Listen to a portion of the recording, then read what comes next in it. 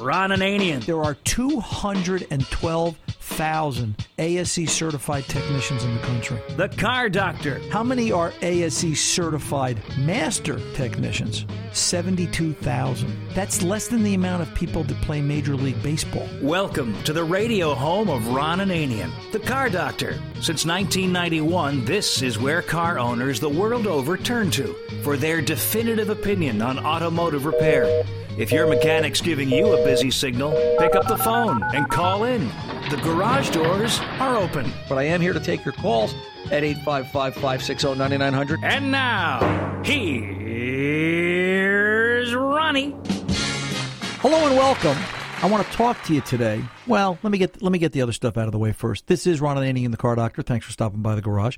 The phone number, 855-560-9900. The Car Doctor's toll-free call-in. Get your car question answered. Phone number, 855-560-9900. There's more information about this radio show at cardoctorshow.com. Naturally, all the links that we always talk about are there for TuneIn and iTunes and iHeart and all that other good stuff. If you need me during the week, it's ron at cardoctorshow.com. I want to talk to you a little bit real quick about common sense. And we're going to beat the phrase up again. We're probably going to overdo it because common sense isn't so common. I like to look at cars as they progress. I'm not sure if it's a positive progression. They just change. And think about where they came from and where they're going. Ford Motor Company, back in the late 90s and the early 2000s, for their four-wheel drive vehicles, had these mechanical, you had a choice of mechanical locking hubs and vacuum style assist hubs that were difficult in some cases and very expensive to repair in others, that left just leaving a lot. You were like, then somewhere around the mid-2000s, 2003, 2004, they switched to vacuum control hubs. So if you're driving a four-wheel drive vehicle, you want to know how that, and this is because everybody, here we are in America, everybody's got to join a gym, everybody's got to run on a treadmill, everybody's got to jog, ride a bicycle, get some exercise, but they're too lazy to get out of a vehicle, walk up to a front hub and go click and move the four-wheel drive hub from freewheel into lock. Great. Spend your money at the gym, folks, and keep drinking that Starbucks. So it becomes a point that now, with the flick of a switch on a dash, because we're too lazy to get our keisters out of the truck and go out there and change the hubs, we create a vacuum locking hub that bolts to the front differential. So now you can sit there and change this, and a vacuum line goes down to a hub, and it applies vacuum to a diaphragm, and it turns a solenoid, it turns off the vacuum supply, and the hub releases and locks it in four-wheel drive, and that locks the front differential and makes it work. We took something that was as complicated as a number 2 pencil that had to have a point and an eraser in order for it to work, and we made it as complex as a Boeing 747 jet that has 100,000 lines of fault code in it. I mean, it's 100 million lines of code in it for the computers. 2006 Ford F-150 came into the shop this week at RA Automotive. Customer complaint of a clicking noise. He said to me, "It sounds like there's a baseball card in the bicycle spoke." Okay, I took it for a ride. Sure enough, click, click, click, click, click, click, click, click, click, click. Baseball card and a bicycle spoke kind of noise. Put the truck up in the air. The first thing we noticed was the left front wheel spun freely. The right front wheel, not so much. Pulled the wheels down. The right front brake was gone. Well, it was still there, but there wasn't a lot of brake pad left. Call it what it will. It was a gnat's eyelash from being metal on metal. It needed front brakes. The rotor was heat cracked and blue. But once we finally got the caliper off and it could spin the wheel, you'd hear click, click, click, click, click, click, click, click, click. Huh. Gee, how's that happening? It seems like there's an issue here. Took it all apart, found that the vacuum hub for the front wasn't properly holding vacuum, because in their ingenious idea, this is the second thing that makes it so complicated, there's vacuum all the time to the front hub. So if the vacuum gets displaced, automatically the truck goes into four-wheel drive, or it locks the front differential, not necessarily a transfer case. I know why they did that. They think like GM did. Back in the 80s, General Motors used to have it, and this is because somewhere back in the late 70s, there was a lawsuit where a General Motors customer froze to death, and the estate sued General Motors, if I remember it correctly, because they froze to death because the vacuum line fell off. They couldn't get heat, and they were stuck in a snowbank in the middle of Iowa or something, or wherever the heck it was. And so from that moment on, General Motors changed their heater control system so that vacuum always would, loss of vacuum would then apply heat and make it so that you couldn't freeze. You might sweat to death in July because if the vacuum line fell off. Now it was the complaint the other direction, but regardless. What Ford's thinking here, I think, is if the vacuum line falls off the four-wheel drive hub, it'll lock on four-wheel drive, and you'll always have four-wheel drive so you can get home in the snowbank in Iowa because they just don't want to have an issue. This poor customer with this 06 F-150 has to go for a four-wheel drive set of vacuum hubs. The right front wheel bearing's bad because it's cooked blue, because the vacuum hub failed and left the bearing partially locked on. The clicking noise was like two mechanical gears in a manual transmission. The slider, the synchro, wasn't working. It kept trying to line up the teeth and click, click, click, click, click, click, click. Found a bulletin. You know, it all comes back to bulletins, right? Found a bulletin that talked about water intrusion in the vacuum lines, not venting properly, causes corrosion and blockage to prevent proper release and cause the vehicle to fail. So they took it from something simple, get out of the truck, get up off your butt, lock the hub, to vacuum, to push-button vacuum, to instantaneous four-wheel drive. Because, again, we want to drink our Starbucks, go to the gym to get exercise, not get out of the vehicle to do it. But we also made it to the point that now what used to be a set of hubs that were probably $200 now becomes a $2,500 repair. You've got to wonder where technology is really taking us. And as for me, I think of my father all the time, and he's gone a long time. My father passed many, many years ago, and I still remember that day in the car when he looked down at me. We were talking about something, and I was 10 years old, and he said, simple is always better. You want a refrigerator to be white, keep it cold. When you open the door, the light comes on, and that's all you really need. Dad fixed airplanes for a living. I kind of think he knew what he was talking about. 855-560-9900. I'm Ron Ananian, the Car Doctor. Yep, I think I'm about to get I'm going to hear from the Grievance Committee again. Oh, no. This isn't about crumb cake today, is it, fellas? No. We just wanted to let you know that you'll be proud of us because Tony and I, we don't belong to gyms. So we get all of our exercise, here at the Car Doctor Show, jumping to conclusions, flying off the handle, dodging responsibility, and pushing our luck. Cosign. Yeah, I could understand that. They actually they do a heck of a job. These are my guys, but it's funny to you don't see what I see. I'm doing the show, and in the back of Tom's mind, Tom is laughing because he knows that he's going to be using some of these in the next week's Open. So I'm not really doing a radio show. I'm just giving him information and things to react to. If you're looking for more information about this radio show, CarDoctorShow.com, TuneIn.com, iHeart, iTunes.com. And, listen, if you're podcasting and you can't get to this radio show during the normal show hours, Saturday afternoons, 2 to 4 p.m. Eastern Time, give us a call, 855-560-9900. Leave a message. Fast Harry will call you back and get you in queue. A couple of weeks ago, we were talking about engine cleaners and some of the products out there on the market, and I said I was going to do some research. And you know what? I had forgotten this one, right? Out of sight, out of mind. But probably the number one cleaner for getting rid of sludge and varnish in an engine. It's an oldie but a goodie, and it's been around forever. As a matter of fact, it's the product that created the term tune-up in a bottle. It really was the original. Rizlone. The folks over at Barsley Rizlone, really is, that's really where you want to go. You can take a look at Rizlone. Get out to Rizlone.com and take a look at some of their engine treatment stuff, their concentrated stuff. But Rizlone was the original tune-up in a bottle, and really great stuff for quieting noisy lifters and valves. We were talking about that. And preventing sludge and those type of things. Rizlone does keep engines clean. I'm Ron Ananian, the Car Doctor. I'll be back to answer your questions right after this.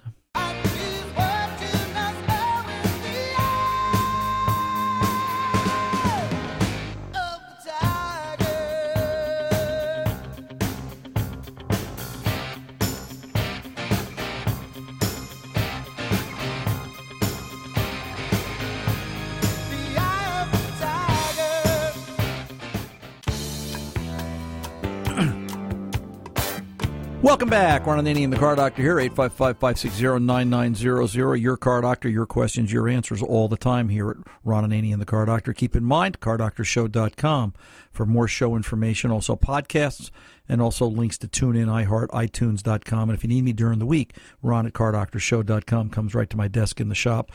Don't be surprised if I tend to pick up the phone, and I do. I may pick up the phone and call you and just get more information because what we're really trying to do is answer car questions. That's what I'm here for. Let's get over and answer some questions ourselves. Let's kick open the garage doors this hour. Talk to Tom, Clifton, New Jersey, 2010 4350, and some problems with a cam signal. Tom, welcome to the Car Doctor, sir. How can I help? Yes, sir. Hi, Ron. Yes, sir. I bought this E350 Ford. It's a 2010 body, and it looks like it's got an 07 engine in it. Okay. What makes you think it's an 07 engine? That's what the mechanic told me. Okay. And one of the valve covers actually has a date on it of 07. Okay. All right. What's the exact problem you've got, Tom? Check engine light on, setting a fault code? Well, that's the thing. The check engine light has been disabled, so you don't notice there is a problem. Oh boy. But it has a P300 and P340. Right. 340 is a cam sensor fault. 300 right. is it's seeing random misfire, which can be triggered by the cam sensor fault. So exactly. What you really have here is a pig and a poke, for a non-technical description. First conversations first. Did you just buy this vehicle? About a month ago or so, yeah. Okay. Because my first concern is it won't pass inspection on the assumption that this is repairable, that it's not so badly hacked together, that it's a Frankenstein vehicle, that it can be repaired, that without a check engine light working, it won't pass New Jersey State inspection. What's the GVW on it? What's it registered as? 10,000. 10,000. It's a box truck. Yeah, it's a box truck. So now, it really should have a check engine light that's working. And my concern is if they've disabled it, the place that sold it to you, obviously they're in violation of emissions and federal laws, and that's a problem. So that's a decision of conscience, Tom. That's, how do you want to go back and address it with these guys? And the problem is the dealer's in Memphis, Tennessee. Oh boy, it just gets better, right? So yeah, exactly. Let's see if we can fix this, and we'll go on the assumption that maybe the bulb just fell out into somebody's pocket, and all you have to do is put a bulb back in it. All right. Yeah. Let's talk about. Yeah, I know. Listen, I get these too, and this is it's tough. The cam signal. Are you the mechanic working on this, Tom, or are you the vehicle owner?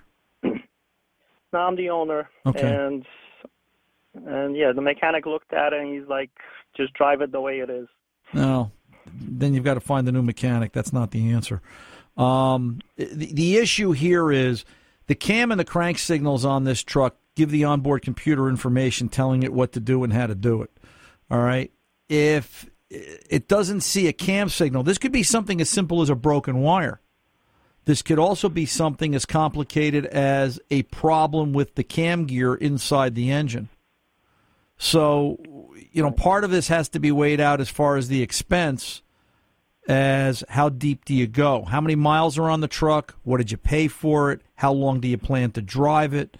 And, all of this comes into play. My biggest issue is without the check engine light, as this starts to set faults as it ages, how will you know? Well, I got the scanner hooked up to it but the whole time, and I say scan it once in a while with the phone. Right, yeah, and you're going to have to, Yeah. Here's the bottom line: could you afford to get rid of the truck and replace it with something else? Most likely, if I have to. Okay. But let me ask you this: should this work? Yeah. This combination? Well, as long as all the sensors that are there are equal to, from a 2010 to a 2007, yeah, it should work, because you do have the issue of component mismatch clear cut here. Absolutely. This was a case where somebody took a 2010 body and put a 2007 salvage yard engine in it. So, Right. Now we've got the question, will the PCM see it? Is it seeing proper information?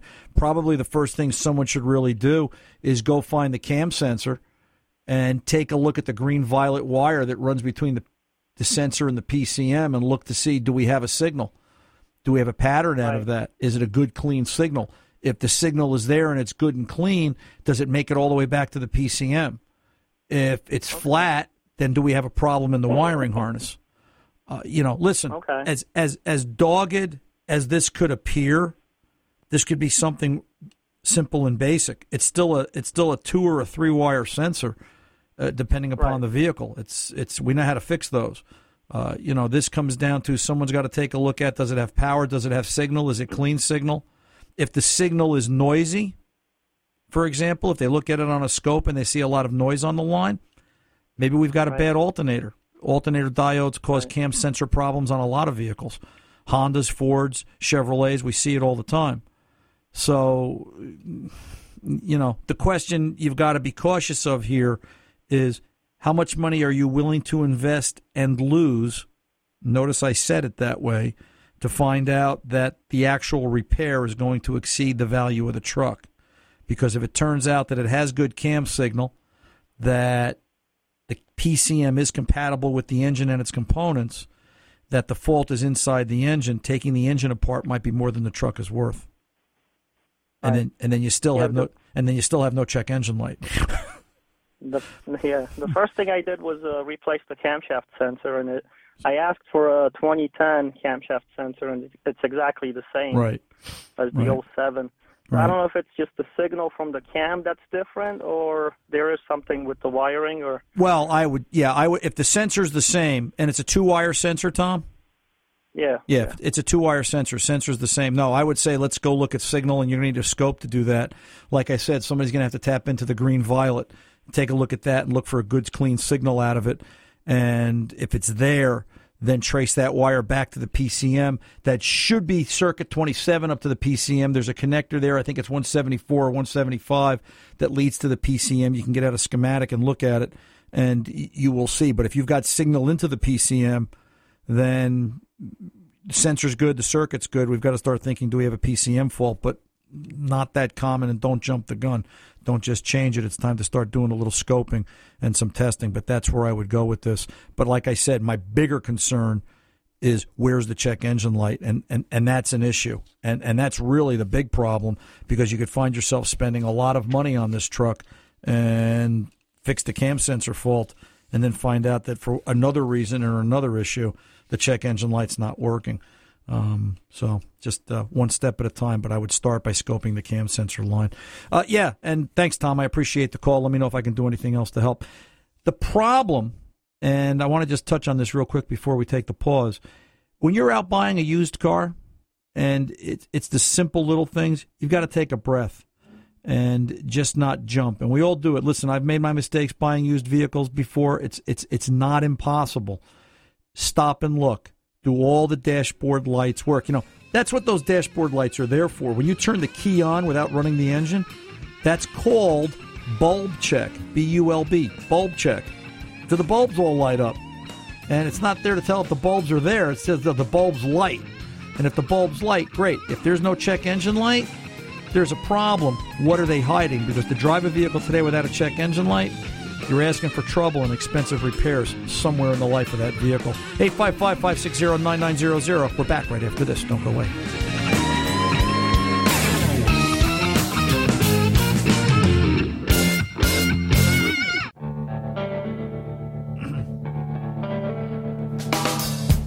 Welcome back. Ron Ananian, the Car Doctor here. Let's get going on some phone calls. Let's talk to Conrad, La Crosse, Wisconsin, 94 Buick Park Ave, and some problems. Conrad, welcome to the Car Doctor. How can I help?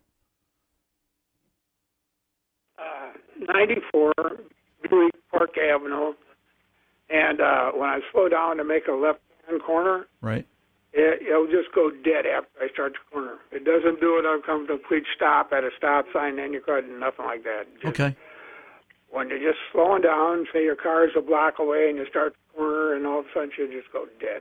All right. When it goes dead, do the dash lights come on, or is it just completely dead electrically, nothing? It goes completely dead, and I stick it in park, and then it starts. Right. Do you have dash lights as you're cruising along there with the engine off? You know, I'm not exactly sure, but I think I did. Okay. So basically, when it happens, you know, you're surprised, so you don't. Right. Yeah. Sure. It's a moment of panic. Can you repeat it? I mean, is it repeatable? Can you reproduce it? No, it just happens on its own. So it's at random whenever it wants. Right, and that's happened about 3 times in the last 2 months. All right, so this will be easy. I quit using it for a while. Now I just take it to the store when I'm in town, so I don't have to worry about it. First thing I want you to have somebody check are the motor mounts. I want to make sure I want to make sure the mounts on this car are solid and nothing's broken. All right. What I have seen on that generation GM product is mounts get soft, they crack, they fall apart, they allow the engine and the trans to move around, and on hard turns, it will tug on the wiring harness and cause the car to do exactly what you're describing, depending upon how bad they are. Oh, did. Okay. All right. Yeah, I've had a Pontiac way back in a 1960 Pontiac when I went around a corner, a right-hand corner. The mounting bolt broken, it's like it would take off. Yeah, it would go into unintended acceleration, and now we've created. See what technology has given us? We've taken it backwards. Now we make the car stall, so you get run over by an 18-wheeler. So, but let's take a look at mounts. The second thing that comes to mind is when it goes into this, are there any fault codes in this vehicle? Now this is 94, so it's not that smart. It's kind of this car is as smart as the 13th grade. It's not the brightest bulb in the shed, but there still may be some fault codes there. I'd like to see something. All right? And number one. Number two, I'd like a mechanic to find the crank sensor down on the front of the motor, on the front balancer for the crank, and position himself real easy. Take a long 3/8 extension. And with the engine running in the bay, just take that long 3/8 extension. He's got to be careful not to get caught up in the belt. Drop the extension on the crank sensor itself. Use it to tap it. The weight of the extension. He doesn't have to bang on it. It's plastic. He'll break it. Just annoy it. If you gently tap it, all right, does the car shut off? Those were common faults for that particular car. All right? And particularly on turns, it would get stressed. It would go into and if you combine a bad or a weak crank sensor with motor mounts that are oily and chewed up, this is an older vehicle. I'm sure it's got some miles on it. All of a sudden, things starts moving around and it's not isolated, and bump, clunk, thump, the car shuts off. All right. Last thought on my mind to try and replicate this is, can we go and find the PCM, which I believe is in the right front kick panel, and put it down on the carpet on the floor when the car is all warmed up, and flat palm smack it. And if you flat palm smack it, does the car shut off in terms of, just stall? All those things were common. All those things are possible. First step I would do, though, Conrad, is take a look at the motor mounts. Make sure the motor mounts and trans mounts are all in good shape, because those led to more common faults like you're describing than most people care to remember. Good luck to you, and I'm here if you need it. Just give us a call. Let's get over and talk to Tom, 2002 Silverado, Traverse City, and some problems with brake lines. Tom, you're on with the Car Doctor. How can I help you? Hey, thanks for taking my call. You're welcome, sir. What's going on? I have a 2002 Chevy Silverado regular cab with a 4.8 four-wheel drive. And all the brake lines had rusted out, so I had them replaced at a shop. Now I don't have any anti-lock or ABS brakes, and I just was wondering, is there anything I can do? Well, okay, the first question I've got to ask is, how would you know? I already know the answer to this, but I want you to tell me. How do you know you don't have any ABS brakes? Well, the dash light, the ABS light on the dash is on, and I can feel it when I hit the brakes. They just lock up. No, they don't lock at all. They just feel like, mush. Yes. All right. So my first thought is, perhaps we are not bled properly, and in some cases there is a designated bleed procedure that has to be done to these vehicles using a dealer-level equivalent scan tool. In other words, just the old, bleed and pump at the wheel doesn't do it, especially if the system's been bled out. So, a Tech 2 scan tool would be wonderful here. If they have access to something like a launch scan tool, I believe, has the procedure in it. But I would just want to go through and make sure that they've followed proper bleed procedure. I mean, I've got to tell you, the first thought on my mind, because I've seen shops do this, are all the lines where they're supposed to go. It's hard to do, but, I got to tell you, Tom, I've seen guys beat themselves up to do things wrong for 43 years. It's amazing how much effort they go through. So, I would look at the way the lines are routed. Did they use one of the Delco brake line replacement kits, or did they fabricate their own lines? He used the dealer from the dealer, the Delco. Right. Yeah, I believe it's Delco. He got it from the dealer because he said everything was pre-done. Right. Yeah. Oh, it's a nice kit. It's a little tedious to install, but as long as all the lines are in the right place, my first stop would be, can it be bled using a procedure? My second question would be, what fault code gets spit out when you go in for it because the dash lights are on? If it's anything related to the module, as far as the module itself, because those modules do fail, and they are, at this age, it's 14 years old, it's got over 100,000 miles on it. It's as fragile as a newborn or an elderly person. It's not in the prime of its life. You've got a little TLC there. It may need an ABS controller. It may be stuck one position or the other. I've seen cases where the system gets bled, and if it's got a high amount of silt or varnish or contaminant in it or particulate, it'll push one of the spools in the ABS controller open or the other direction. It gets grit in it. Now that valve is open and it's causing a problem, and you never get a decent pedal out of the car. Another reason to try the bleed procedure, there's also a way that you can, using a scan tool, if memory serves me correct, to operate the ABS controller, for lack of a better way to put it. Sort of get it to clear the flaps. Think of a toilet. You ever have a toilet that runs all the time, Tom? Oh, yeah. Okay. What do? You have to move the flap, and you got to clean the ring and get the calcium off and then get it to seal again? There you go. You got to clean your flap. All right, for lack of a better way to put it. So a couple of things to go look at. I would go down that road and then give me a call back. Let me know how that does it for you, and we can talk further from there. 855-560-9900. The Car Doctor's coming back right after this.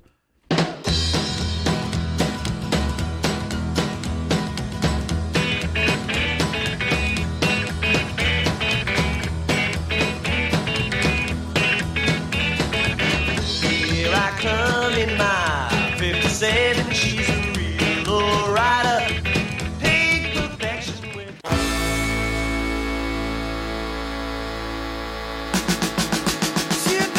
Welcome back. Ron Ananian, the Car Doctor here, 855-560-9900. As always, is the Car Doctor's 24/7 phone number. Give us a call, leave a message if we're not on the air, and we'll get back to you and talk to you about it. Let's get over to the phones and talk to Lee in Weston, Vermont. Wants to talk about rust prevention. Lee, welcome to the Car Doctor. How can I help? Hey.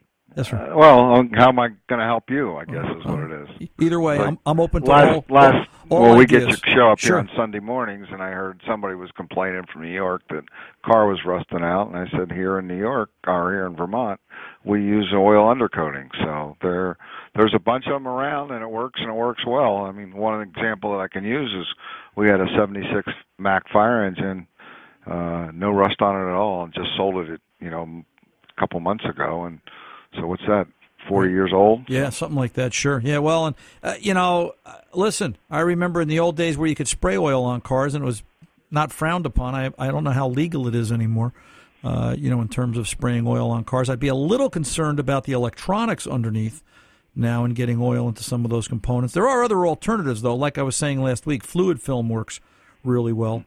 We like that, but point well taken. I remember back 35 years ago, and then we'll move on, where we were requested by customers to pour oil down the frames and let the cars run like that to keep them from rotting out. So, oil does work, but we seem to think it's bad. Well, the place that I'm going to use uses an additive as well, or a couple additives that was designed, and they do meet environmental regulations in this wonderful world today. I think one time, if you go back a few years, they used motor oil on it, but now it's all clean stuff. And they drill the panels, they do the rockers, they do inside, outside, and if you have a brand name, Lee, and you can find the link, can I ask you to email it to me, and we'll look into it. Maybe we'll talk about it up here on air. We'll let's give credit where credit is due. If it's a better mousetrap, we want to know about it. Well, like I say, here in Vermont, where you got the crap they put down in the wintertime as well as the calcium in the summertime to keep the dust down. You got it, 12 months out of the year. Yeah, you got to do something. Sure. Yeah. Send me an email, Lee. Send it to ron@cardoctorshow.com. And if you just send me a link of the product, if I could bother you, look it up on the. Well, I don't know if it's a product, but it's an outfit that does it. And it's a proprietary product that they're using. I don't know what the other ones are using in the neighborhood. I mean, I got 3 places that'll do it within 20 miles of a drive from here. So interesting. They're all over the place, and I'm understanding more and more. Local shops are starting to use the stuff now because I guess there's a new kind of oil out or something. Maybe what you talked about last week, right? That meets it, so everybody can get away with it. Well, do this if any one of those shops has a website, anything you can send me a link on so I can read about the process. Maybe we'll have Harry call them up and interview one of them, and they can tell us a little bit about what they're doing. Not that we want to put proprietary information on the air, but like I said before, if these guys have built a better mousetrap, we want to know about it, and we want to make everybody else, we want to educate the world. That's part of what the Car Doctor is about. We would be glad to talk to someone. So by all means, if you have it, send me some more information, ron@cardoctorshow.com. Appreciate the call, Lee. Let's get over and talk to Maureen, Bayshore, Long Island, 2003 Pontiac Grand Am. Hi, Maureen. Ron. Hi, hon. How are you? I'm calling from the outside, so please excuse the background noise. Go ahead. Go ahead. Okay. The reason I'm calling is, can you hear me okay? Yes, I sure can. Okay. I had bought, it's a 2003 Pontiac Grand Am. I did call about that once or twice. With the bumper problem. What's the problem today, Maureen? Oh, no. Well, the problem had been initially when I bought it, the regulator on the window was weak and it broke, and they put glue on it twice, and then it broke after the second time. Right. My question is, it's very frustrating because I want to be able to open the window. However, is there a way, if worse comes to worse, that it could be sealed shut? Because I had it done by a mechanic about 9 years ago on my old Chevy. He sealed it shut where it wouldn't open. Well, the problem there is in the event of an emergency, and it's the driver's side window, and you have to get out of the car in the event of an accident. You could be stuck in it. To me, that's not really the way I would go. It's only a 2003. It's not that old. I think what this is a case of is the mechanic that's working on it, frankly, doesn't know what he's doing in the fact that it's been glued twice. And I had heard Harry whispered in my ear before that he told you that it's your problem because you drive the car outside and it gets wet in the rain. You know what? I got to tell you, somebody that says that, that's an idiot. All right, let's call it what it is. What I would tell you to do is look into replacement parts. I'm sure there's a replacement window regulator out there if that's what it needs. And if not, it could be something as simple as he's using the wrong type of glue. To glue, if it's a glass to metal track type of repair, there's a product out there from 3M called 3M Channel Bonding. You could look on the 3M website, and that has to be applied specifically. And if it's done correctly, that does not fail. That will bond the glass to the metal. If it's a newer style bolt together window regulator, then there's no reason why not to change it. It's not an expensive repair, especially when you consider how many times you've had to go through and replace this, in the last, whatever it is, couple of months. So that's the way I would take it, Maureen. If you need more information, you've got another problem, by all means, give us a call. I'm Ron Ananian, the Car Doctor. We're back right after this.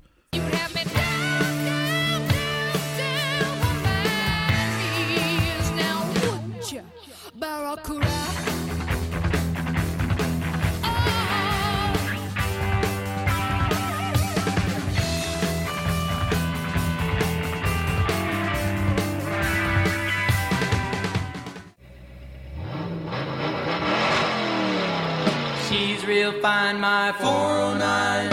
She's real fine, my 409. Hey, welcome back. Ron Ananian, the Car Doctor. Real quick, let's sneak one more in. Ron in Lake Havasu with a 2006 Toyota Corolla. Yes, sir. How can I help? What's going on?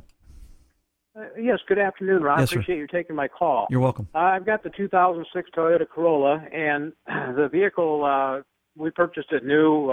We've got about 60,000 miles on it, and it's been running great up until last weekend. We were in California, and out of the blue, it lost power, and we couldn't get it to go over about 15, 20 miles per hour, and we got a check engine light on it.